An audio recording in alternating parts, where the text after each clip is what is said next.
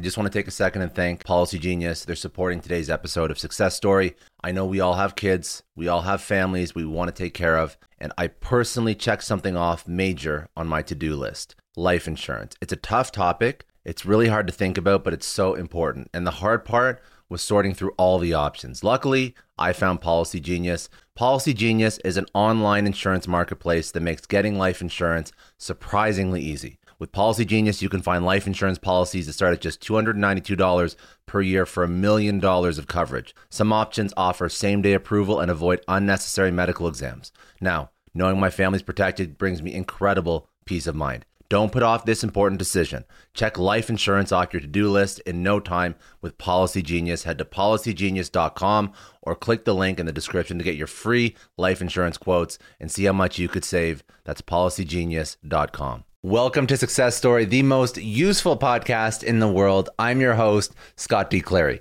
The Success Story podcast is part of the HubSpot Podcast Network. The HubSpot Podcast Network has incredible podcasts for you to check out, like Remarkable People, hosted by Guy Kawasaki, of course, brought to you by the HubSpot Podcast Network. The Remarkable People podcast with Guy Kawasaki helps you better understand the changing world with interviews from thought leaders, legends, and iconoclasts. If you are interested in business, leadership, entrepreneurship, he interviews the best of the best, leveraging connections that he's built over his career. Here's some of the episodes and interviews that he's done. He's spoken to Seth Godin, marketing god, blogger, author. He's spoken to Pat Flynn, entrepreneur, power podcaster, and popular YouTuber. He's spoken to Jen Lim, happiness evangelist and author of Beyond Happiness. He's spoken to Steve Blank, author, entrepreneur, and startup whisperer. If you want to listen to incredibly intelligent conversations with some of the most remarkable people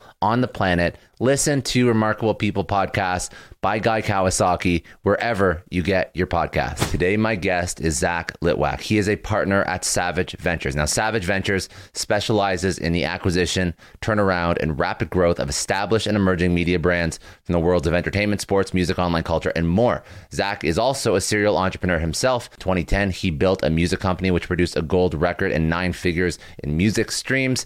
He subsequently grew a healthcare tech company to multiple 7 figures in revenue. More recently, he led marketing of the Savage portfolio company Outkick, which he scaled along with his team to 7 figures per month in revenue and sold to Fox in less than 1 year after its launch. He is a venture capitalist and an operator. He is currently the chief marketing officer and owner of American Songwriter and Total Frat Move, whose properties reach 20 million people per month. He leads marketing, growth hacking, testing in all of Savage's portfolio companies. Some of the things that we spoke about, the importance of not only being a VC, but being an operator, and how he's leveraged his experience with some of the portfolio companies to see the success that they've seen. He walks through how he started, scaled, and sold Outkick to Fox in less than 1 year for almost 9 figures. We spoke about a general strategy that Savage Ventures takes to build a company and to plan for a successful exit from the start, as well as the strategy that Zach and his team use to scale and grow their portfolio companies after they've been highly distressed, and what he does to turn them around. So let's jump right into this. A couple startup lessons, venture capital lessons, acting as an operator, as well as scaling growth lessons, all the good stuff. This is Zach Litwack, partner at Savage Ventures.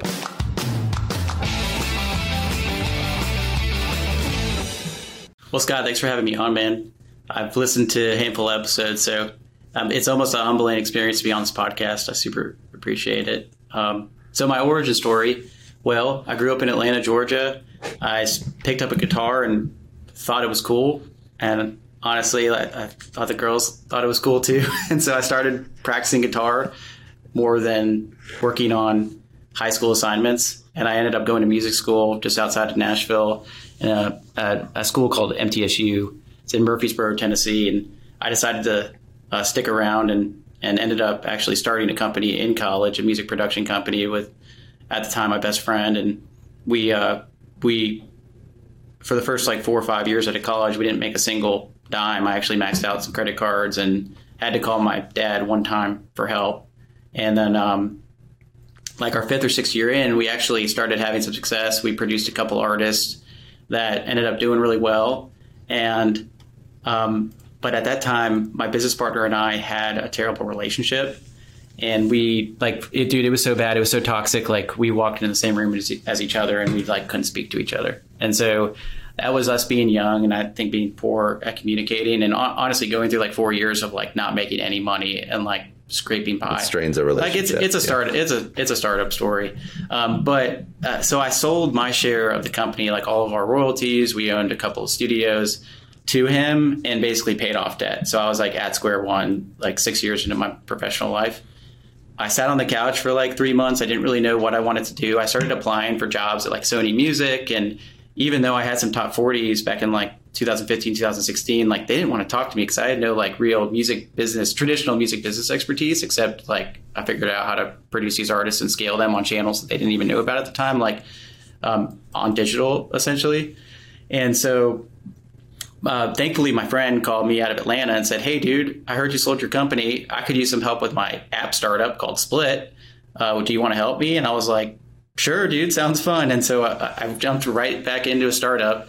And I did that for about a year. It was restaurant technology. We were trying to sell to restaurants and we were trying to acquire app users to use the app within the restaurants and connect it to the point of sale. Honestly, we would still be too early probably in 2021 with this tech, knowing how slow the restaurant industries have adapted technology even through COVID. I thought they were pretty slow to do it. Anyways, like I did that startup, I did another startup, did another startup. I failed miserably for 4 or 5 years. You just ran it through all these So what were some of these ideas? Were they? So one was called ideas you can talk about, or one was called My Move Book. We basically were trying to make the moving process better, and we actually had an LOI with Home Depot at one point in time to like be one of our premier service providers. That was also a two-sided marketplace where we had vendors. We were doing B2B sales, basically signing up vendors, and then like moving companies, utility companies, that sort of thing. And then we were going to acquire app users. That company didn't even really raise that much money. We actually self-funded it for a little while and then it fizzled out because everybody had day jobs, except for me, of course. And then I did a couple of other startups. One was called Healthcare Blocks, which is a HIPAA compliant platform as a service on top of Amazon Web Services. So you could basically launch your app on our platform, which was just basically built on top of Amazon. So this was back in 2016, 2017, when HIPAA compliance was like still this very ethereal, like hard to understand thing for everyone, honestly. And so, and people started developing healthcare apps. So we made it really easy to deploy apps in a HIPAA compliant manner on top of Amazon. That company actually raised a little bit of money. We did a little bit of revenue, but still wasn't a slam dunk. I think it's still around, although, and I think I have some stock, but I don't know where it's at. Honestly, I haven't caught up with that company in a while. Let's see, what else? There are probably 5 or 10. I don't think they're worth going into, but eventually I wound up working for a company here in Nashville that was a healthcare technology company called GoCheck. And we basically built this iPhone app that traditionally that could take a picture of a kid's eyes and basically give you instantaneous feedback as to whether that kid had vision problems. So it was a super innovative healthcare app.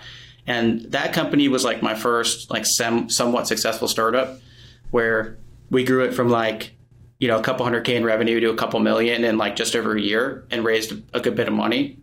And towards the tail end of that, I was kind of getting burnt out on that company and I was kind of feeling like I could do more essentially because we just had this one product, one market. It was worldwide, but we were basically selling to pediatrics, worldwide. And so I partnered up with my friend Sam to start Savage Ventures last year. And this has been my first, what I would call, no pun intended, quote unquote, success story. Very good. So you took the money. So the money that you used for Savage Ventures was from that last success. That was the one that was actually successful, that made you some money, that allowed you to basically start a firm or a venture capital firm. And how did you exit that last venture, the pediatric one? We raised a Series B and I exited at that point. So I raised at the funding event, I left at the funding event. Okay. So then what was the for you at least, why did you want to start funding more startups? Because at this point, you've gone through about 10, you've had one success. It doesn't even sound like you took much time off. It seems like you just jumped right into now being a funding source or an investor for more startups, correct? Yeah. So Sam, my current business partner at Savage Ventures, and I actually started this company on the side back in 18. Okay. So I was still doing the healthcare startup. We started a company called My Dr. Hank, which is a direct-to-consumer pharmacy brand. We specialize in erectile dysfunction medication for seniors and have expanded the product suite a little bit, but still focused on the senior market. And that company was actually doing okay. I threw up a landing page. We found a partner to operate that company down in Florida. He built out a call center. I stood up some Facebook ads. And so we had that company at the end, like back in 18, we started that company. And then we also got an opportunity to purchase this music media company called American Songwriter for super cheap. Like I didn't have a lot of money when I started Savage Ventures, but it was a super cheap acquisition. So we had these two companies that were doing revenue that were profitable at the time. And then we've been scaling those companies up. In June, we got an opportunity to joint venture with this guy named Clay Travis, who's a pretty prolific like sports journalist and reporter. And he had a national radio show, and he had a blog essentially called Outkick the Coverage. And we were able to scale that company with him and sell it to Fox in June. So we started it in June and sold it to Fox in June. It was actually under a year in total, which was pretty cool. And then we also purchased Total Frat Move last year. All of our acquisitions and investments so far, Scott, have been like pretty small. Like we're writing, $500K to $1 million checks. And a lot of times we're actually not writing checks. We're creating deals where we de-risk ourselves by, saying, hey, we'll buy your company for $1 million, but we're going to pay you out over 3 years. Right, or 5 years. So we're writing a $50,000 check or a $100,000 check, and if we have high confidence that we can scale the company, a lot of times what happens is we scale the company so quickly that we're not actually writing checks. It's just coming out of the company's cash flow. So I think this is really interesting because when we first connected, we were talking about this, and I think that that's something that people with a little bit of extra cash don't consider when they want to talk about how to invest or how to put their money somewhere. So how did you find these deals? It's like, what are you looking for? Like these deals obviously are, well, one of them, like Total Frat Move, that's a pretty well-known name. But how did you find these deals? How did you negotiate these setups where you're writing a very small check and you're not just pumping $1 million plus into these companies so that they can help scale? Because if you're finding a company that is only worth, for example, $1 million, and you're putting in 50,000, the founder changed the perspective. From a founder perspective, I'd be like, well, how is this 50,000 going to do anything for me? Like I'm already hurting. I'm already not doing great as an organization. 50,000 isn't going to do much at all. So then I have to trust that you're going to take it to the next level while I'm still giving up an equity position. Yeah. So American Songwriter, let's start there. It was a magazine brand. It was a at the time, 34-year-old brand. Very famous songwriters and artists love the mag and love the brand because they grew up reading it and they learned how to, help write their first song by reading the magazine. So there's a lot of brand affinity and the brand is just very strong. But we didn't really have digital presence. So that's an opportunity for us to say, okay, this is a match with our skill sets, and this company is owned by an older gentleman that was ready to retire, and his number was pretty low. Like he didn't want that much money to retire. And so like that's a situation. Then with Total Frat Move, it had a lot of warts. It was a somewhat distressed asset where in 2016, I think they were doing like $1 million months, and fast forward to 2020, they were probably going to do $1 million a year. And so the owners, and also it's just, I guess they were in kind of like a life stage too, where they started this company when they were in their mid-20s, and they were entering, their early to mid-30s. They have families now. Like, do they really want to be running Total Frat Move? And so they made some mistakes back in 2016 that caused them to burn a lot of cash and lose a lot of revenue. And then they were getting to the point in their life where they didn't want to run this type of brand anymore. So we were able to get that brand for cheap as a result. We knew it had warts. We knew we were going to have to do a lot of work to scale it. But similarly to American Songwriter, it still had a strong brand affinity. Scott, it sounds like you've at least seen the Instagram handle or have heard of the brand before. Yeah. I knew them in university. Yeah. So you Total knew them Frat back in Move, college. Total Sorority Move. Yeah. All College, those brands. So those are the types of deals we've done. But what I'll say is there's always and then with Outkick, it was different in the sense that there was an existing audience. It was Clay Travis's kind of side hustle. He had this blog that he wrote on, and he had a couple of contributors. But what he did have was a national audience that he didn't know how to monetize. So we were able to do a joint venture with him. We agreed to invest up to X dollars. And I don't want to say that publicly yet because no, that's cool. I just think the process is.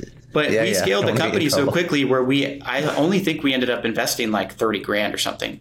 Like we agreed to invest up to amount, but the company was so profitable out of the gate that we didn't really need to invest that much money. So we've made investments that are pretty low risk.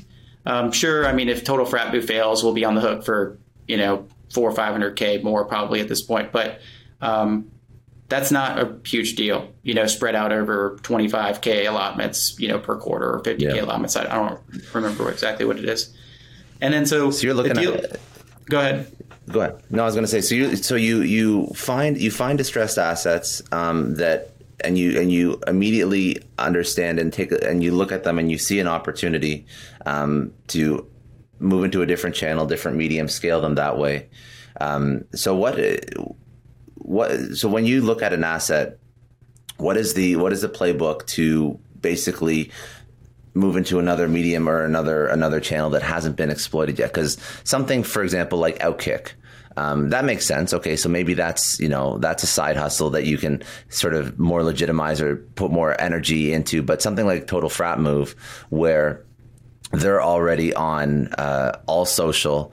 Like, I don't think there's too many mediums that they haven't touched. That's a different playbook.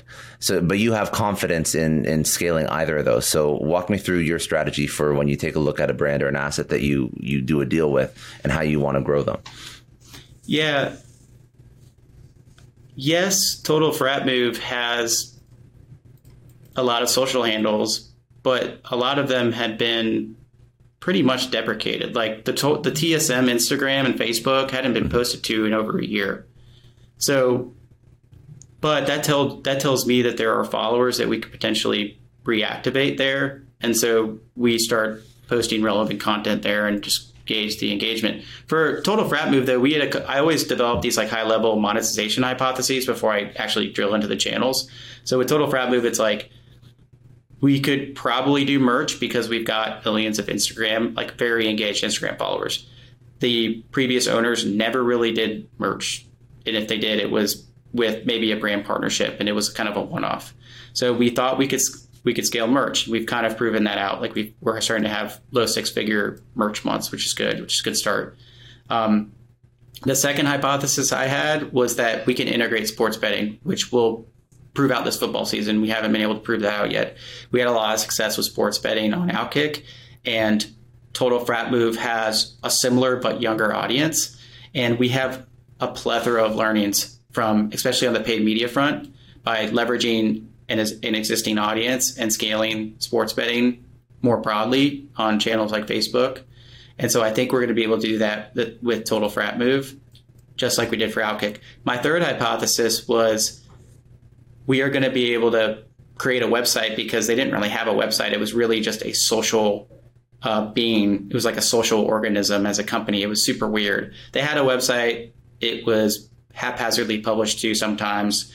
And it served, honestly, a better purpose for the TFM Girls brand than anything. So I kept the TFM Girls, the old website, as TFM Girls, and I launched a new website. We actually built out an editorial team that's publishing regular content. And we're going to try to increase page views as a result. And then there's all sorts of things that we can do when we actually own that traffic. Like, for example, monetizing via programmatic, maybe developing some sort of membership component.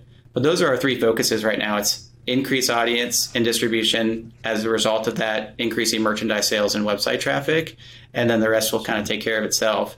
Because we got the company for so cheap, our hypothesis in general was like, worst case, we make our money back. Like, there's no way we don't lose money here. And so again, it was like a really easy decision for us, where like literally they were like, hey, we're interested in selling. And we were like, cool, here's our price. And they were like, cool, sounds good. And we like, it was 2 days or something. We did it. It was a 2-day acquisition. It's all timing, right? They were really ready to get out. The company wasn't doing that well financially. I mean, it was profitable, it was doing some revenue, but compared to what it had been even 3 years, 4 years prior, it wasn't looking good. They had some they had an institutional investor also that had invested $2 million, and he was anxious to get kind of new, fresh blood and ownership. And we've got a good. My business partner Sam has a much deeper media background than I do. He's had a couple of exits in media too. So like we come with a really deep media track record. And at the time, Outkick was exploding when we purchased TFM. So it was a good deal all around. We flew out to Austin, signed the contract, had some drinks, and then went to work. Awesome, man. Okay, so if somebody, I'm trying to model out the way you've done this. I think it's very smart. So you're not putting in huge investments. You're finding assets at the right time, potentially distressed assets. You put in a small check. You're agreeing to a deal to purchase it already at a low price. But you're putting in an even smaller check. You're paying off your investment with actually revenue from the company. You develop like a high growth playbook for the organization. You're just sort of doing like a holistic review of like their monetization options, different channels, and then you're finding new ways or new avenues to explore, and then you're just executing on that. And you are not just part VC, you're obviously part operator too. So how involved are you in these companies? What is your actual role in these? Is it, I guess, CMO? I was just taking a look at some. Yeah, I'm kind of the resident chief marketing officer, I guess. That's my background. Is even in the music business, I was doing a little bit of digital marketing, but when I ventured into all the failed startups, that's when I really learned how to do digital marketing.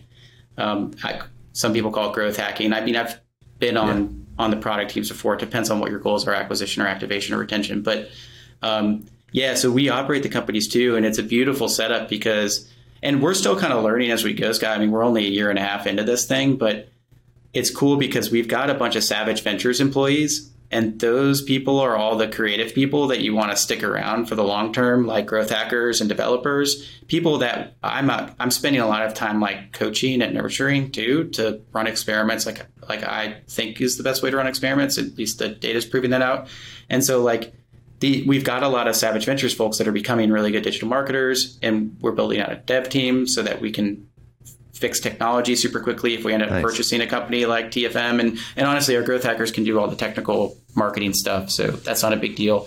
And then when we sell a company like Outkick to Fox, that nucleus stays intact. And also it allows us to distribute talent as we really need it, so that there's no wasted time. I think that like people in big corporations, like middle managers and stuff, work like 30% of the day. But we have so many companies and so little time. Like our growth hackers should be working at least, focus 7 or 8 hours a day. There's too much to work on for them not to be. And so it allows us to stay super efficient, and it allows us to just get a lot of shit done. And that's part of the reason I think why we've been able to grow the company so quickly. And then also one other component of Savage Ventures that's interesting is we have in-house HR and accounting. And so literally those services, again, are spread across the portfolio, which keeps our existing properties, our portfolio companies, super lean. Like we don't have many FTEs for the companies. For like a company like Dr. Hank, we've got a call center and a lot of customer support. But for our media properties, we've got an intern running customer support. We've got obviously writers. Some of our writers are FTEs, but dude, our companies are super lean. Our OpEx is so low if you take out the Savage Ventures people. Amazing. Okay, I want to walk through the playbook that you deployed for Outkick, because that was obviously successful. So we can't talk specific numbers, but it was almost 9-figure exit. So like a very high 8-figure exit, if I'm not mistaken. Yep. So it was a good exit. Okay. So you got into Outkick. It was a blog that was being run, I guess. Yeah, so Clay Travis. What were some of we joint ventured with Clay Travis. He had a blog called Outkick the Coverage that was doing, I don't even know if it was doing 1 million sessions per month. I don't think it was back in like April, May of last year. But he had a national radio show, so he had a decent sized audience, but he didn't understand or have the wherewithal to figure out how to get in front of that audience on social and drive that traffic to the website and do all sorts of fun monetization things. And so it was a good marriage in that respect, where like he had an existing audience we could build off of.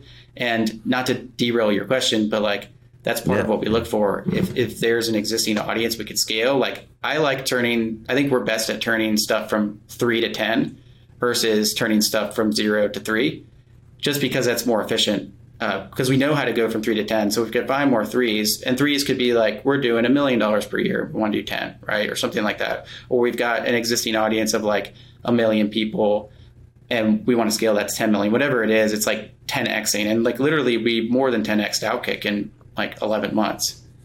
I just want to take a second and thank the sponsor of today's episode, Shopify. And don't you love that sound? That's the sound of another sale on Shopify, the all-in-one commerce platform to start, run, and grow your business. See, Shopify gives entrepreneurs the resources once reserved for big businesses. So upstarts, startups, and established businesses alike can sell everywhere, synchronize online and offline sales activity, and effortlessly stay informed. You can not only sell your product, but you can reach customers online and across social media networks with an ever-growing suite of channel integrations and apps, including Facebook, Instagram, TikTok, Pinterest, and more. You can gain insights as you grow and detailed reporting of conversion rates, profit margins, and beyond. Whatever you need to track, Shopify can track it for you. And remember, Shopify was built to liberate commerce for entrepreneurs and big businesses alike. Shopify is tirelessly reinventing tools of growth and scale for over 1.7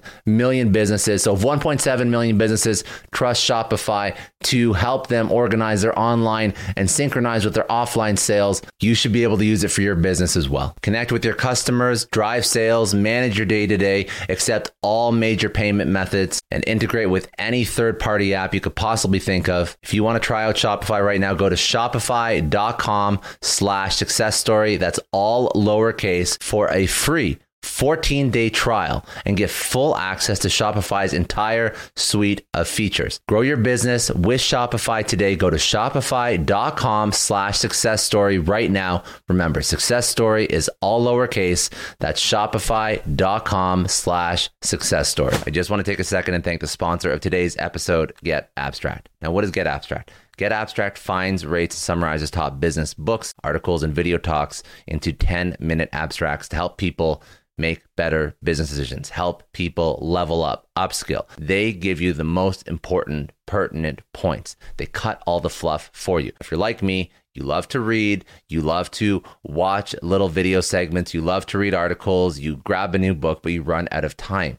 And this is where Get Abstract really helps, because they make sure that they find the most important, most impactful business books, articles, talks, and they summarize it for you so you get the main takeaways, the main points. They have over 22,000 text and audio summaries in areas such as leadership, finance, innovation, health, and science. So if you want to level yourself up and you're running out of time, Get Abstract is a great tool. I absolutely love it. Now they put together a special offer for everybody who's a Success Story podcast listener. There's no stress, there's no risk in trying it. They're giving you a month free. So if you want to use it to get the most relevant points from books, if you want to use it to even test drive a book before you purchase it, or if you want to use it to discover hidden gems or pieces of work that you maybe never even knew existed because they have an entire team that curates all this content for you, you can go to getab.li. That's getab.li/success, and you can get a free month of Get Abstracts. You can test it out, see what the summaries are like, you can see what the abstracts are like, and you can see the library of content that they've created. So that is getab.li/success. So how did you do that? So walk me through what were some of the main growth hacking digital marketing things that you did with Outkick, that really worked? Yeah, a couple things. One is, so I think there are 3 components to scaling something 10x in 12 months. there's people, and I mentioned Savage Ventures earlier. So we had the right people. We had good growth hackers, knowledgeable digital marketers, good writers, et cetera, and a person that knew how to build out an editorial team. Dallas is our resident chief editorial officer who has a deep background in sports. So we had the people. Then you need the process. I have a process called high tempo testing, which is basically like a Kanban board, if you can imagine like a Trello type of situation where you've got your idea backlog and then you just drag something through this workflow, and there's a quantitative system to rank your ideas, and all the ideas tie up to whatever monetization levers we're trying to pull or test. And so like an idea might be like, let's run Facebook ads against, our membership offering to this audience with this type of angle or whatever. And everything links up to our core, like 4 or 5 things we're trying to test as far as monetization is concerned. And then the third thing, you need timing. Just like I mentioned timing, purchasing these companies, you need timing. Like you can be the best marketer and you could have the best fucking product, like my restaurant app that I told you about. Fantastic product. But it was 2015 or something. Like DoorDash wasn't even a thing. Like it was not even an idea in someone's head at that point, I don't think. Maybe they were going through YC at the time. I don't know, but I don't think they were around. You need timing. And so the content that Clay likes to cover is literally like politics and sports. And think about where we were in the middle of 2020 when we launched this thing. It was just super polarizing content that was very timely. And so it presented the right time to scale audience super quickly. Like I remember we launched our YouTube channel, for example, like from scratch, and we had like 50,000 subscribers in like 2 months or something. It was wild. And we had a couple videos with 1 million views because the content was perfect. Yes, we've got a video production team. Yes, we know how to, optimize videos, titles, tags, etc. Yes, we know how to test these channels, but like you still need the timeliness of whatever your offer is, right? And so those 3 components existed for Outkick. We didn't know it obviously when we started, but when we started to scale it super quickly, we did. And so through that process, you basically test different monetization tactics or monetization levers that you can pull. We had our membership offering. We had driving traffic to the website and monetizing it programmatically. Those are kind of like, staples in media these days. We had merchandise, another staple in media. So we were testing all of these things. One of our other tests, though, was sports betting. And going back to timing again, sports betting had just become legal the year prior in the States, in like 4 or 5 different states. And another 4 or 5 states were about to go online at the kickoff of football season. So here we are with a really growing audience that's super passionate and engaged, that is a mixture of sports and politics, that trust our brand. I think in October or November, we scaled traffic to the point where we were doing definitely probably about 10 million sessions per month. So it was a pretty sizable website, considering we went from 500,000 sessions, 4 or 5 months prior. And so we had a bunch of website traffic. We had a bunch of eyeballs. Facebook also was super interesting in the sense that we were posting, again, very timely, very well-written editorial content there. And even though we started our Facebook page pretty much from scratch, we had maybe like 60 or 70,000 followers. We had posts that were reaching 5 to 6 million people organically. The algorithm was just really liking some of our Facebook content. You think it was timely? You think that's why? Yeah, it was super timely. Again, we were posting content that people wanted to read about because this was 2020. The election was coming up. I mean, COVID was happening. And our brand literally is a mixture of politics and sports. And it's all about, the Outkick brand was all about free speech. And it still is, obviously. And Fox obviously was a good partner in that respect, where it was conservative leaning. It was basically free speech, capitalism, like everybody should be able to do or say whatever they want to do within those guardrails I talked about earlier. And a ton of America resonated with it. And obviously a ton of America likes sports. So it was like a one-stop shop for your, what you believe in, and also to read about a game. It was like really cool. And so our fourth monetization test was sports betting. And like I said, we had this audience, and 4 or 5 more states were due to go live. And one of those states was Tennessee. And Clay's from Tennessee. We're here in Nashville. And basically, long story short, is through a lot of experiments and through launching sports betting, we got to the point where we were doing $1 million weeks in profit through sports betting, a mixture of organic because we had quite a bit of website traffic and we had decent email list and we had obviously a lot of reach on Facebook and YouTube and some reach on Twitter too. But also we were running a ton of experiments around paid media, especially on Facebook. And Facebook's algorithm is a little wonky these days because of the iOS 14 privacy updates that happen. But back then, literally, I would just target broadly, like here are the 10 legal states, here are the 3 creatives I wanted to test, here are the 3 copy variations I wanted to test. And honestly, I could let like Facebook do its thing. And around the biggest sporting events, like when Tennessee went live with sports betting, and I think they had a big promo for like the UT versus Kentucky game or something, and then the college football championship. And then we get to the Super Bowl, which is February of this year. We had so many learnings. Like we had paid media dialed in. We knew what organic channels worked the best, through what mediums worked the best. And so when we hit the Super Bowl, we almost did $1 million, I think, on Super Bowl Sunday, just to give you some for some texture. Yeah. So basically, when you go into a media property, you need timing, obviously, or any company, and you need to test a bunch of different monetization levers to see, or offers is another way to call them. If you just have like a singular product, it would probably be like angles is what you would test. But you test all of these different things and you find one that is clearly working, and then you like quadruple, you 10x down on it. You like literally just focus on that and scale it. And that's kind of what we did. And one of Fox's top 3 kind of priorities for 2021, one of them was sports betting.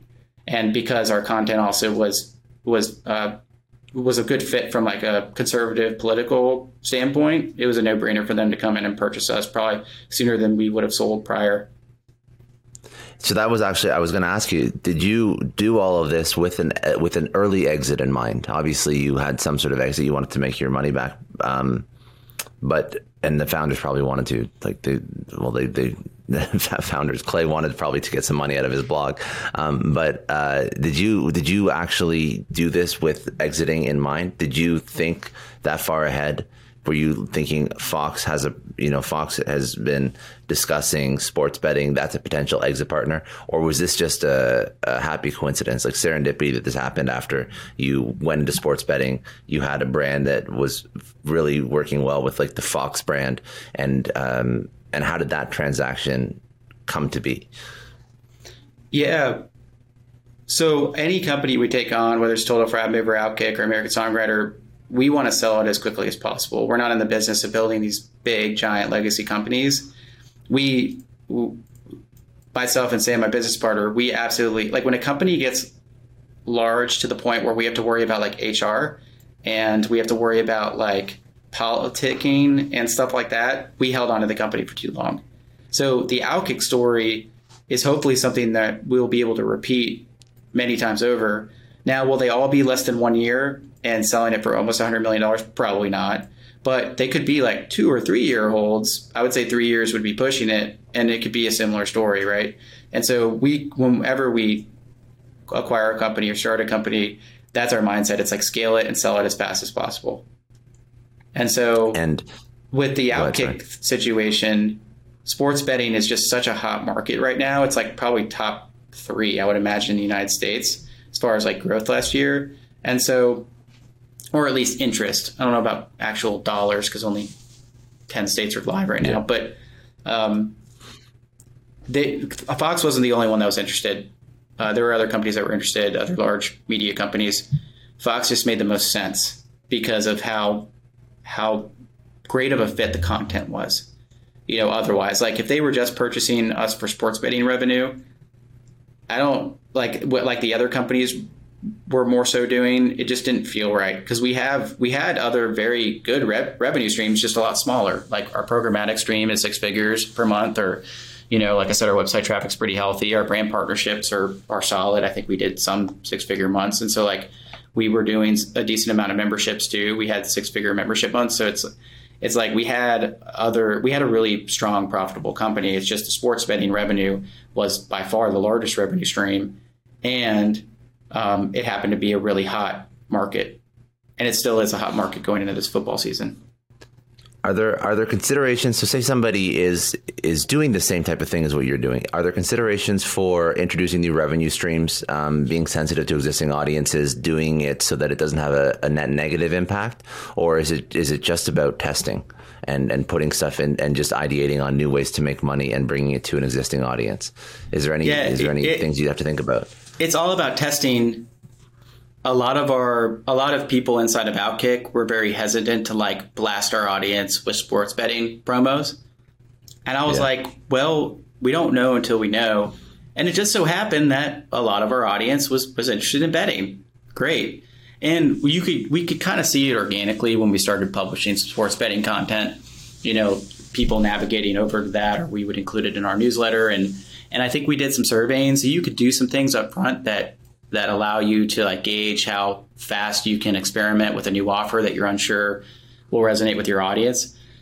But at the end of the day, if they're really loyal fans, I don't think it matters too much. Like if they just see an offer they don't like from the company that they really like, then they'll just be like, my preference is I don't like this. And that's fine. I'll continue to consume the other content that I really like, or continue to do whatever I do with that company or purchase. Like there are a lot of companies, I'm sure, Scott, that you consume their product, but you don't like all their products, or you don't like some things that they're doing, or some things that they're creating aren't made for you. So I'd say go harder than you think you can go. Like piss people off. Like go to the point where you think you're going to piss people off, and I bet you're not even 50% of the way there. I love that.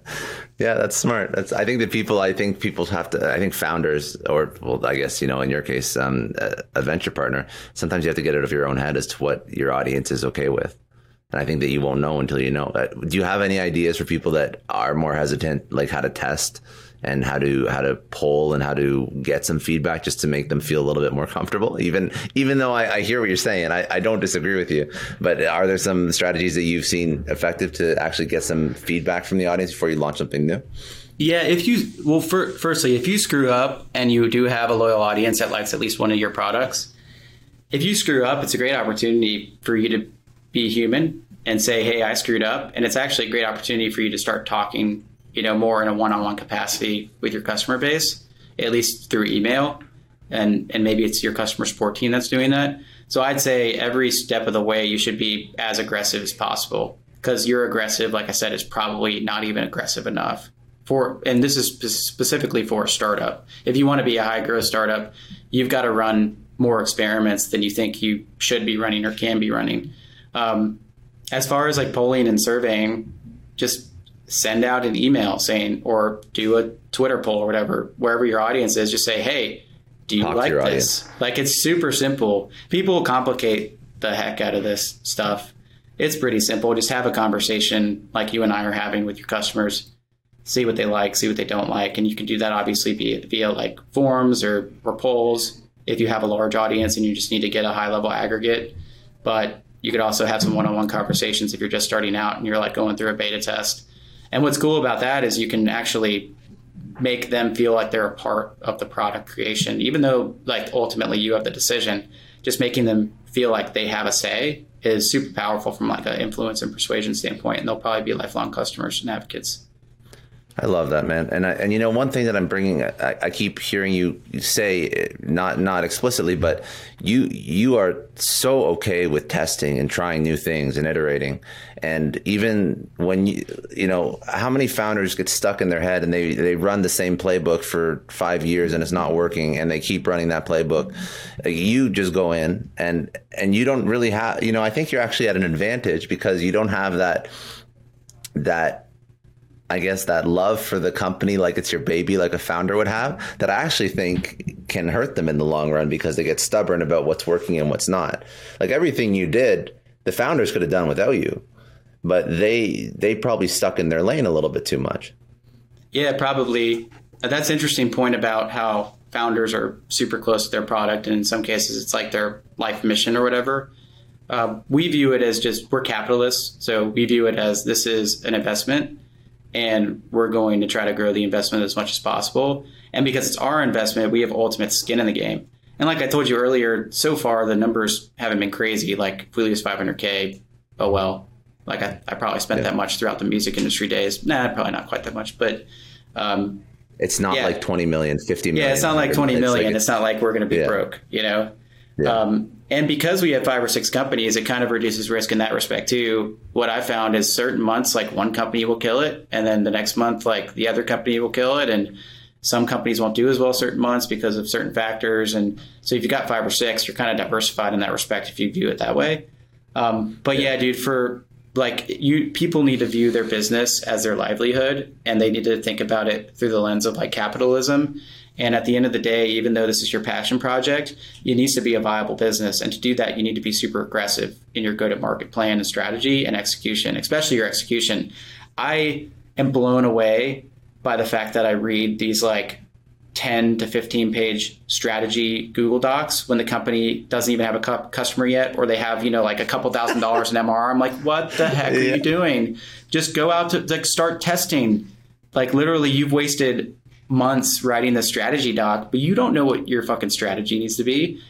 Dude, you don't know that until you go to market. Like go to market, start running experiments, launch a Facebook ad. Anybody can do it. Like start getting some feedback.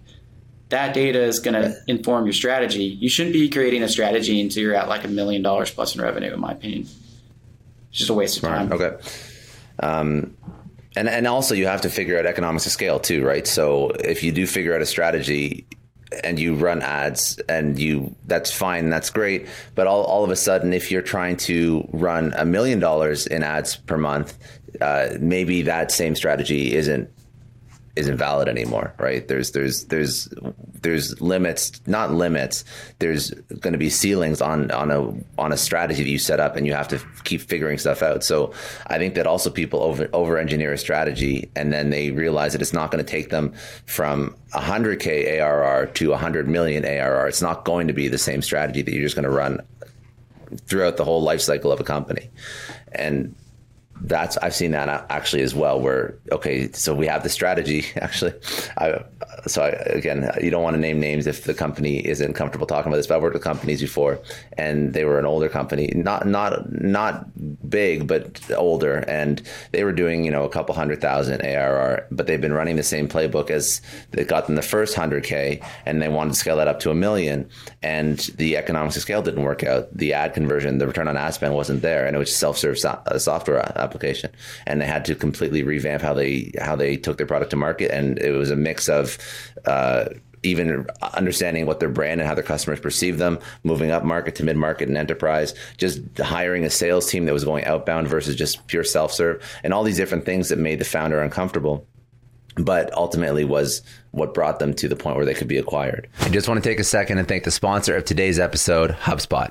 Now, the holidays are here, and that means client gifts. Maybe you're a classic type that goes for the champagne or the gift basket. Or maybe you're a little irreverent and you go for the custom bobblehead or monogram stress ball. Gifts are a great way to show your customers that you care. But what clients want, what they really, really, really want is time and attention and a little bit of love. A HubSpot CRM platform helps your business connect with customers consistently, consciously, and shows them a whole lot of love. New customer-centric features like a CRM-powered CMS means your marketers and developers can personalize the customer experience and ensure that the intention you give your customers is reflected in the data that is timely and relevant. Secure customer portals keep ticket conversations going between customers and reps, offer access to your knowledge base, and can be customized to fit your brand, all without coding a thing. It's a customer gift that keeps on giving. Learn more about how a HubSpot CRM can help build, maintain, and grow your customer relationships at HubSpot.com. I just want to take a second and thank the sponsor of today's episode, Manscaped. I want you to set your New Year's resolution with good intentions. I want you to set a resolution that you can actually keep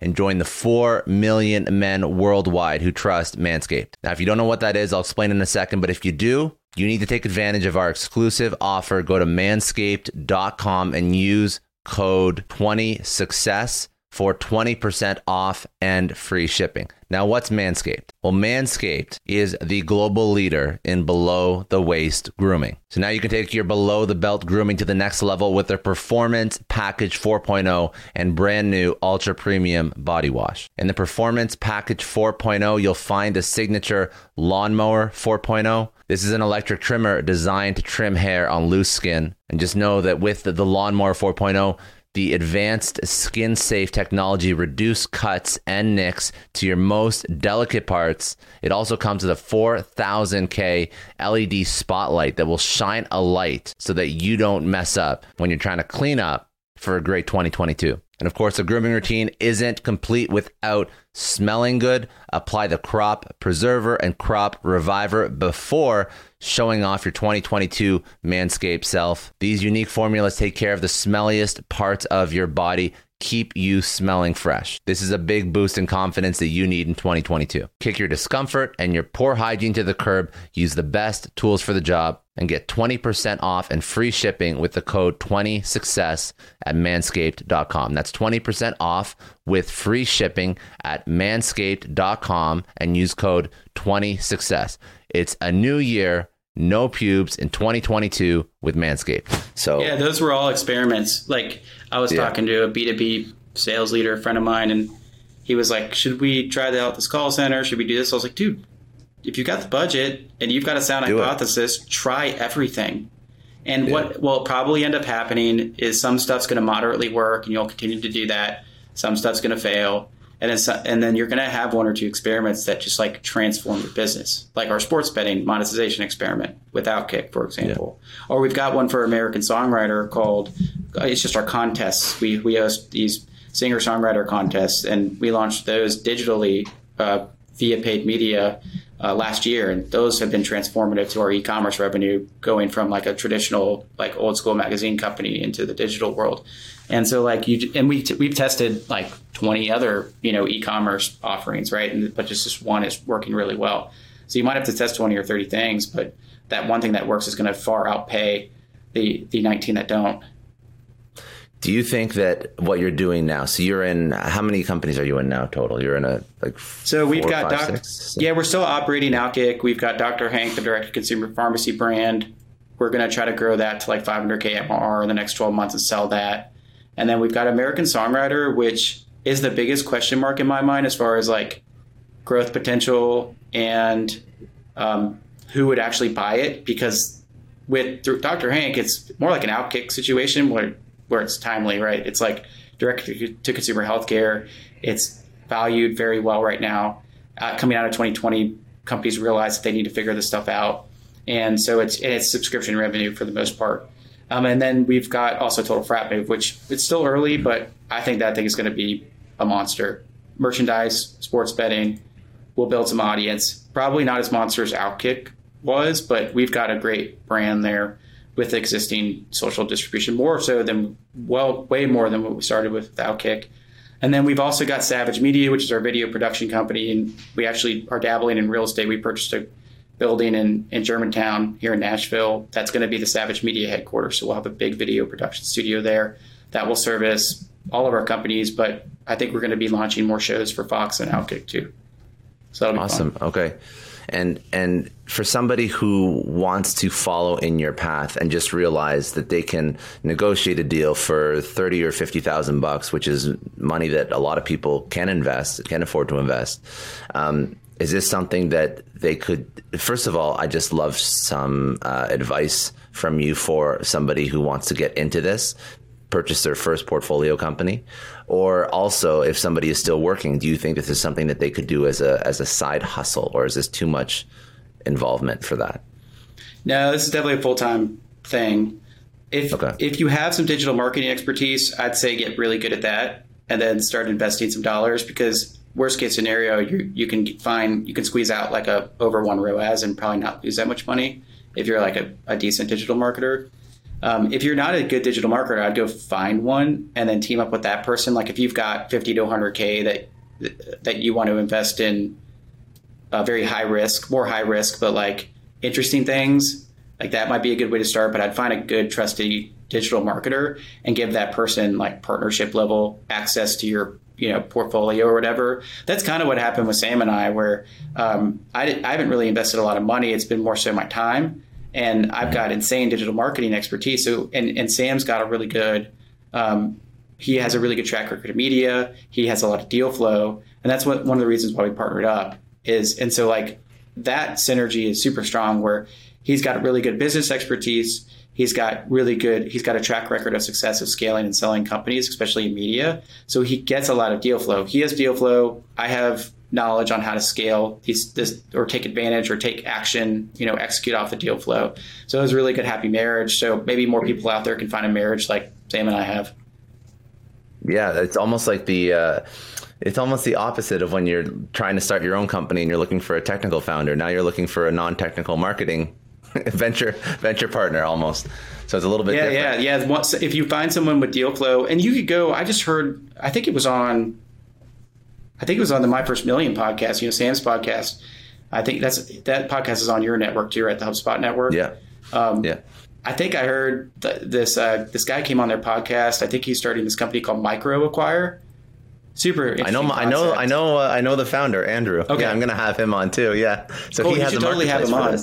Yeah. So he has a marketplace for this. So if you've got 30 or 50 grand and you're very interested in like doing a startup, let's say you're in a corporate job and you're interested in maybe doing startups full time or you're interested in investing or whatever, that might be a good place to start too. If you don't have deal flow, other than that, I would find someone with deal flow. And then you would definitely, the missing component there would be digital marketing expertise, technical marketing expertise.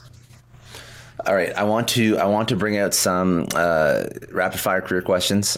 Before we pivot, any last thoughts on stuff you're working on now? And then also, most importantly, if people want to reach out to you, ask you questions, social, email, website, whatever you want to drop. Yeah, Savage.Ventures is the website. There's a contact form there. I read all those inquiries personally. And then LinkedIn DM's good. I'm more active on LinkedIn than Twitter. I'm active in Twitter DM, so you can definitely DM me there. But I honestly like to stay off of social media. I'm on social media all day long for my companies. And then personally, it's just too much for me,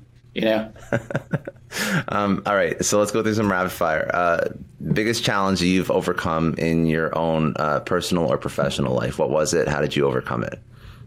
Yeah, it was leaving the music industry, having that really toxic relationship with my best friend turned business partner. And then, fast forward 5 or 6 years, we couldn't even talk to each other, sit in the same room as each other. He was the best man at my wedding too. Basically reinventing myself. I had done some digital marketing, in the music industry, but I was doing more like just producing. Like I was actually recording the records and producing them. And I literally had to transform myself, like reinvent my career, because I had spent the last 8 or 9 years before that learning how to be a really good music producer and bass player and recording engineer. And I spent like 5% of my time digital marketing. So that was probably, I sat on the couch for 3 months. I even cried a couple of times, like in my wife's arms. Like, can you imagine her? Like, it's okay, baby, it's okay. I was not in a good state. I was super depressed. And luckily, my friend called me out of Atlanta, like I mentioned earlier, and I got into the app game, the startup game, and ended up loving it. And as a result, here I am, like another 6 or 7 years later, one of the top digital marketers in the world. And at least I think so. I've spent God knows how many hours doing it, and had my first like real deal success story in business, which is super cool. Amazing. How did you reinvent yourself? How did you double down on digital marketing? Was it just grinding it out? Where did you go? Yeah, to learn grinding it out. You can learn anything on YouTube and YouTube. Yeah, it was a thing back then, but like I would just say yes. So for example, when I was trying to grow Split, we had no marketing expertise, and I was technically like our leader of marketing and sales. I was just like, oh, we need to do this. Don't know how to do it. We don't have any money to hire somebody. I'm going to figure it out. And 99% of your answers are on YouTube or on Google, and you can go there and find your answers. And then that knowledge just compounded over, a 3 to 4 year period.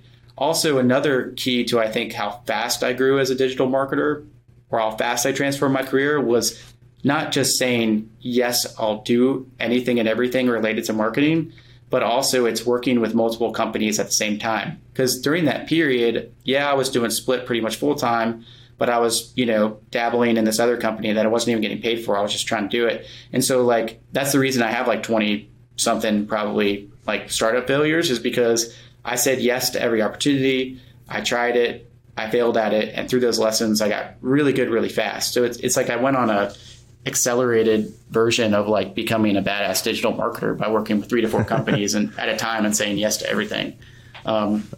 But yeah, dude, I remember the first time I said yes to like a Real Deal marketing consulting project. This company was going to pay me $30 an hour to run paid search ads. I had no idea how to do it. I had never done it before. I was like, yeah, I'll do it. And that night I stayed up all night. I read up about it, like everything from like how you modify keywords to how you can test ads. And I guess I'm naturally kind of gifted at marketing in general. Like it's like when I first picked up the guitar, like I mentioned earlier, marketing like kind of clicked for me too. And especially like taking science to marketing, which you could do in 2021. Yeah. But yeah, so like I said yes to paid search, and it was a little bit clunky early on with that company that hired me. But dude, 3 months later, I was making them a crap load of money off the $30 an hour they were paying me. I remember they had like a 5 to 10 ROAS. We were scaling it across like 6 or 7 markets. And so for everyone out there that's trying to get into a new career, reinvent themselves, or just like kind of feeling down in the dumps, just start saying yes to more stuff. And then what ends up happening is you get really good at something, and then you have to start saying no to most things. But you don't get there until like where you are with me right now, like where you are in my shoes. Like I'm starting to say no to stuff now, but for the last 7 years, I've said yes to literally everything. Amazing. And then I can sleep sometimes. Yeah. Well, listen, man, it leveled you up really, really fucking quickly. So that's good. That's good. It's you throw yourself into something, you sink or swim, and most people figure out a way to swim if they want it bad enough. For sure. All right. Let's next one person who's been very impactful in your life. There's probably been a few, but pick one. And what did they teach you? What did you learn from them? I'll just go with Sam, maybe because it's like top of mind, my current business partner. Yeah. But he's someone I looked up to in the music industry, or excuse me, in the business world. Interesting story about how I met him, by the way. I was doing some networking as I got a year or two into my digital marketing career. I was just interested in networking with other startup people and stuff like that. And this one week I networked, like grabbed drinks with, which I don't recommend doing, by the way, is just grab random drinks unless you're actually going to take action off of like the conversation. A lot of people just will grab coffee, and I've wasted thousands of hours grabbing coffee. I wish I just was running digital marketing experiments during that time. But I ran into 3 people. So I was becoming a decent technical marketer. I was like building websites, scaling ads, and I was talking to people that didn't even know like what WordPress was, and so like but 3 people this one week said, "Hey dude, you should really meet this Sam guy." And no one would give me his freaking information. Like they were very guarded on his information. He's this like internet, he's this internet like magician. He scaled all these media properties. He lives here in Nashville, and I perked up, dude. I'm like, this guy's in Nashville? Because Nashville, it's getting better, but it's pretty much like a music and healthcare town. Like there's some good technical people here, but but back in like 16, 17, it really wasn't that great. And so, of course, being the good digital marketer I am, I scraped his email using this Chrome extension called Duck Soup, which I think we talked about actually. I found his personal email. And I emailed him, and I was like, I've got to make this count, because like this is a guy that I clearly need to meet. I'm almost nervous sending this email out. And so the subject line was, "Who the fuck is Sam Savage?" And that got his attention. He opened it and responded like 30 minutes later saying, "Dude, let's meet for drinks." And so Amazing. what he's taught me, and we met for drinks, like a week later, we ended up starting a business, the Dr. Hank thing, like a year after that. And then obviously we're scaling the crap out of Savage Ventures now together, which is cool. He's taught me a couple things. One is life is way too short to work with people and to work on things you really don't like to do. Like you don't have to be like, going back to what you were saying earlier, you don't have to be super passionate about the companies you're scaling. Like, like it's your lifelong, like passion or whatever, but you need to really enjoy the people you're working with, the environment you're working in, and generally enjoy like what you're doing inside of the companies. Like, I don't really like I don't like total frat based content anymore being like it's kind of nostalgic. I say that, but I look at the it's like it's it was really funny. It was funny like when I was in college, right? Like well, it's still funny now in a nostalgic type of way. Funny. I just don't have time to look at that content anymore because I've got 2 young kids and a bunch of companies to work on. But So that's one, is like, life's too short to do something you don't want to do. And that could be applicable to your personal life too. Like if you're in if you're in a relationship you shouldn't be in, if you are getting married and you really don't want to be, whatever it is, like, get out, just do it. It's going to suck for like 3 months, and then your life's going to be like transformed just making those decisions. Yeah. And then the second thing I'd say is like, don't be afraid. Like I'm pretty, because of kind of watching Sam do things, he like just has a very, not laissez-faire, but like he just has a very, he just doesn't have a filter. He's always himself, and he will like literally call somebody that's like super famous, super respected, or whatever, and have a conversation. He's just like, he's relentless about connecting with people and networking, and he doesn't let it bother him, if that makes sense. I'm having trouble explaining this one, but like, no, he's just, I get things, it. He's just like, he's not not threatened, but just, he doesn't place people on a pedestal. He just does business. He treats everyone like he's their friend, not a friend, but like everyone's on the same. Yeah. And we don't really have like, I coach our marketers and stuff, but at Savage Ventures, we're pretty much on an even playing field, except when we sell a company, obviously the contributions will be differently, but yeah, so those are the two big things I think I learned from him. That's awesome. I respect that. I don't know Sam well. Maybe I'll have to have him on one day. If you can get him on, I've been pushing him to do more stuff like this, but he's a super private person too. That's fair. Maybe I'll just have to be, I'll have to be Joe Rogan level, and then he'll fly out. Probably so. He'll do this podcast, Scott. I'm kind of, he is more private. The feedback that I've given him recently though, is like, you need to start, because as part of me being on here, or just us talking about the podcast, it's like, I really want to get the Savage Ventures brand more out there, because we work on our portfolio brands all the time, but we have spent no time doing the Savage Ventures brand, other than I had Cliff, our designer, redo a logo, and I threw up a 1-page WordPress site, which is now like 3 pages, earlier this year. Other than that, we really haven't spent any time on the brand. Yeah, and that will attract more deal flow too. If you have that strong brand, that will attract some really incredible talent. Not to say that you can't find it, but I mean, you will get some startups that come out of the woodwork that want to work with you, because you've had some really great successes. So it's nice to be in that spot, right, where you have the ability to choose who you're working with, and you're not hunting for more deals. But yeah, for sure, we'll figure it out, man. We'll figure it out. All right. What would be a book, podcast, Audible, something that you would recommend people go check out that's been useful for you? Oh man, I could go all day long. So as part of like saying yes to everything, I also became this, like, I had never really read books up until I started this digital marketing and like entrepreneurship journey. And then I was doing at one point in time like a book a week, and I think that was part of the transformation process for me. Just developing a daily reading habit, which is usually like 30 to 45 minutes before bed. I'd say the top like 5 books are Influence by Cialdini. I forgot the exact name. It's like Influence, How to Persuade and Influence People or whatever, by Robert Cialdini. It's like one of the most famous marketing books of all time. He didn't write it as a marketing book. And he just came out with a new version too, which is a lot longer and more updated for the digital age, because the book was published, I think, back in like the early mid 90s.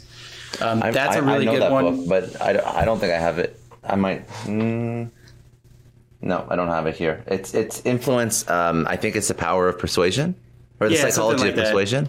Yeah, something like that, by Robert Cialdini.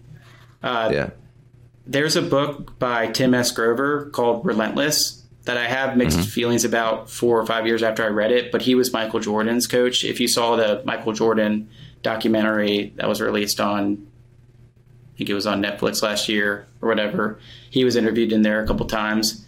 That's a really good book about what it takes to actually be the best. And a lot of people don't want it. It's not for everyone. And what Michael Jordan, Kobe Bryant, and Dwayne Wade went through to be the best at their craft, and how he coached them through that. That's a super good book. What else comes to mind? Those are good books. Dude, I could walk back in the office right now. We've got a stack of books. No. I read a book recently that was interesting, and it kind of shed some light on our Outkick success in that, like, we didn't really realize it at the time, but we took advantage of changes of legislation that was passed inside the government. And so there's a book called The Clipper Ship Strategy, or it's the Clipper Ship, I think, the Clipper Ship Strategy. And basically, the Clipper Ship Strategy was back during the gold rush. There was a very high demand on the entire west coast of the United States, and then there was equipment basically being manufactured at low cost on the east coast of the United States. And Clipper ships were these new ships that could go really fast and take all the equipment that they needed, basically the pickaxes that they needed, and bring them around the bottom half of the United States and up to California. And so they can manufacture these pickaxes for like, $1 or 50 cents or something on the East Coast and sell them for like $20 on the West Coast. And the margins were huge. And so it's just like take advantage of different circumstances. And he goes into how you can do this with the government in the more recent years, and how like there are these funnels of money that are created by the government when new legislation is passed, and how you could build companies around that. It was fascinating. Definitely more of like a dry read. But if you're into if you're diehard about like being an entrepreneur and growing companies, that might be an interesting read. And then podcasts, I would read. Yeah. If you're trying to be a good digital marketer, the Marketing School podcast is good. Neil Patel? With him, and then Eric Sue. That's a good one if you're like just getting started in technical marketing, because it's like these 5-minute sound bites. The Perpetual Podcast Traffic is good for ads, especially Facebook ads. I think that's run by a digital marketer. And then the All In podcast, which is a newer one, which is just basically like 4 very prolific investor billionaires talk. I know that podcast. Shit. Yeah, that's a really good one. Like Chamath is on there and some other folks. Yeah. And then I'd say the 5th podcast I listen to a bunch is Noah Kagan's podcast, because he's got a good marketing mind, but he also has like this interesting business sensibility to him. And so he talks about he interviews a lot of fascinating people, and he's also just a really good interviewer. So that's an entertaining podcast that actually you'll learn something from too. Maybe and your podcast is awesome, Scott, as well. I actually candidly did not listen to a bunch of episodes until we met last week, and obviously to prep for this interview. I know. But when I downloaded it, it'll definitely be on cycle every week. I listen to podcasts when I warm up at the gym. So it'll definitely enter that habit. That's how you get it out there, man. You fly to Nashville, go to a conference, and then all of a sudden you got another download. So yeah, maybe not the most scalable podcast growth strategy, but it works. An airplane flight gets you one download. That's not very good. Going back to economies of scale, I don't think that's a very good one. Yeah. Unless your average download is worth like a couple grand. That would be. Depends who downloads. That's true. Depends who downloads. Yeah. Okay. If you could tell your 20-year-old self one thing, what would it be? Don't be afraid. First of all, you're young, so you should definitely start companies and be a lot more risky. Even though I'm more risky now, and I talked about how we kind of de-risked that, but I'm being way more risky now than I ever was in the business world. And I should have been doing this when I was 21, 22 or whatever. In fact, in the music industry, our 4th or 5th year in, we started having success. And when we started having success, I kind of shelled up or balled up. And I was afraid to, take advantage of that opportunity. And now I have kids and I can't work, all night because I've got to wake up with a kid at 3 a.m. or probably 6 a.m. And I value sleep a lot more these days because, again, I have kids. So absolutely go all in and take a ton of risks, because worst case scenario, you max out a couple credit cards, but you'll learn so much from that experience that even if you didn't want to do the entrepreneurship thing anymore, any company, any good startup would hire you in a heartbeat for 6 figures. If in fact you actually learned a lot of great skills like digital marketing skills or development skills or whatever. Very smart. And last question, what does success mean for you?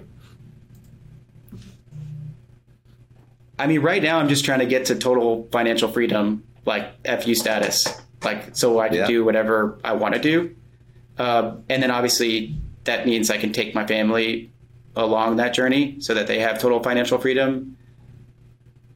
I think success also changes as you go through stages of life. Like my 25-year-old self would have said, like, get married. My 21-year-old self would have been like, success is like getting drunk at a party and taking a girl home, or whatever, right? I think it changes. So in my mid-30s, I've built these digital marketing skills that I know I can leverage. We have proof that we can scale companies. We've got something brewing here. And my 3 to 5 year goal is to get total financial freedom. And then after that, success will probably look different. Maybe it's traveling more with my family or something like that, but I'm solely focused on getting financial freedom right now. So success in the 3 to 5 year time frame would be total financial freedom. Amazing. All right, that's all I got, man. That's it. Those are cool. That was good. That was very good.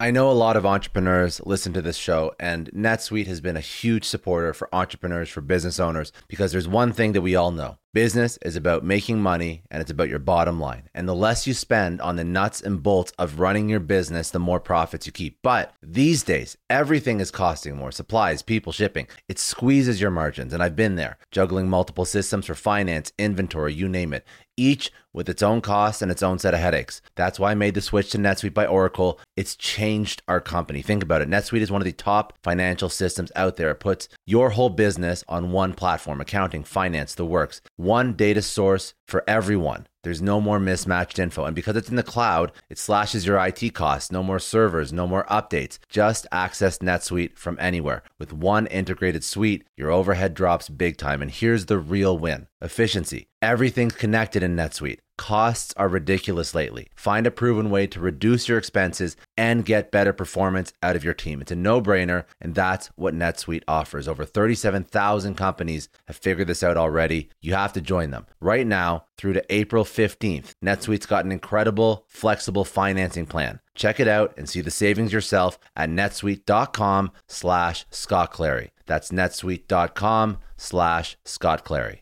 I don't know about you, but the idea of being harassed, scammed, or even worse, all because somebody found my personal information online, that's terrifying. Our political opinions, our addresses, even stuff about our families, it's out there for anyone to grab. And did you know that data brokers are allowed to sell information on over 98% of Americans? It's scary stuff. That's why I've partnered with Delete Me. I personally use Delete Me. They're a big friend of the podcast because I put myself out there online. So safety is a huge concern. It's really scary how easy it is to find someone's details and information, but Delete Me creates a layer of protection that we all need. You tell Delete Me what you want gone, and they make it disappear from those sketchy data broker sites. And Delete Me doesn't stop. They constantly monitor the web to keep your information off those lists. It's like having a privacy watchdog that never sleeps. You need to take control of your data and keep your private life private by signing up for Delete Me. They're giving a special discount for all Success Story podcast listeners. Get 20% off your Delete Me plan when you go to joindeleteme.com/success and use promo code success at checkout. The only way to get 20% off is to go to joindeleteme.com/success and enter code success at checkout. joindeleteme.com/success. Hey everyone, I just want to take a second and thank the sponsor of today's episode, Heaven Hill Bottled and Bond Bourbon.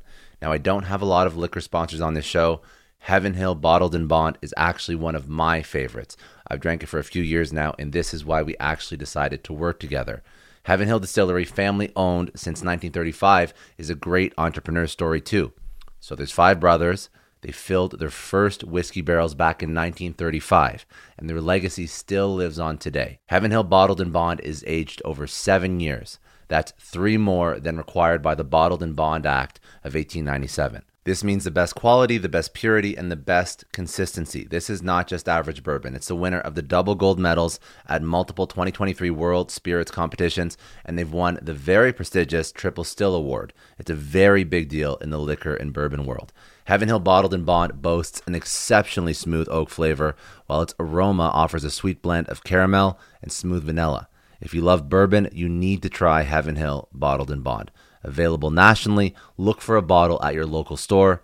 Heaven Hill reminds you to think wisely, drink wisely. Think back to your last few days in the office. Did any of them leave you feeling really accomplished? Not the kind of day where you're running around like crazy, but where you've made real progress on something that matters. Because being busy doesn't always mean being productive, and I bet we've all been there.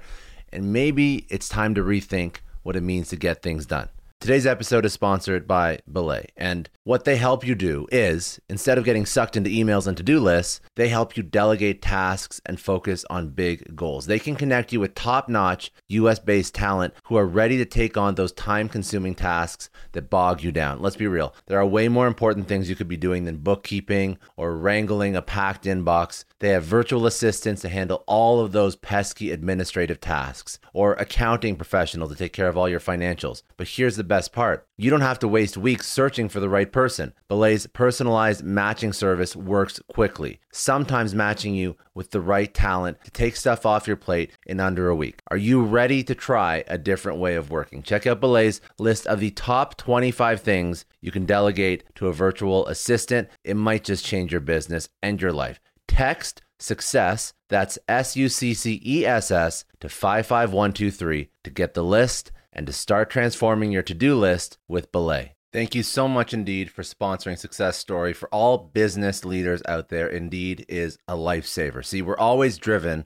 by the search for better, but when it comes to hiring, the best way to search for a candidate isn't to search at all. Don't search, match with Indeed. If you need to hire, you need Indeed. Indeed is your matching and hiring platform with over 350 million global monthly visitors, according to Indeed data, and a matching engine that helps you find quality candidates fast. You're going to ditch the busy work and you're going to use Indeed for scheduling, screening, messaging, so you can connect with candidates faster. And Indeed doesn't just help you hire faster. 93% of employers agree Indeed delivers the highest quality matches compared to other job sites, according to a recent Indeed survey. Leveraging over 140 million qualifications and preferences every day, Indeed's matching engine is constantly learning from your preferences, so the more you use Indeed, the better it gets. Join more than 3.5 million businesses worldwide that use Indeed to hire great talent fast. And listeners of this show will get a $75 sponsored job credit to get your jobs more visibility at Indeed.com/Clary. Just go to Indeed.com/Clary right now and support our show by saying you heard about Indeed on this podcast. Indeed.com/Clary. Terms and conditions apply. If you need to hire, you need Indeed.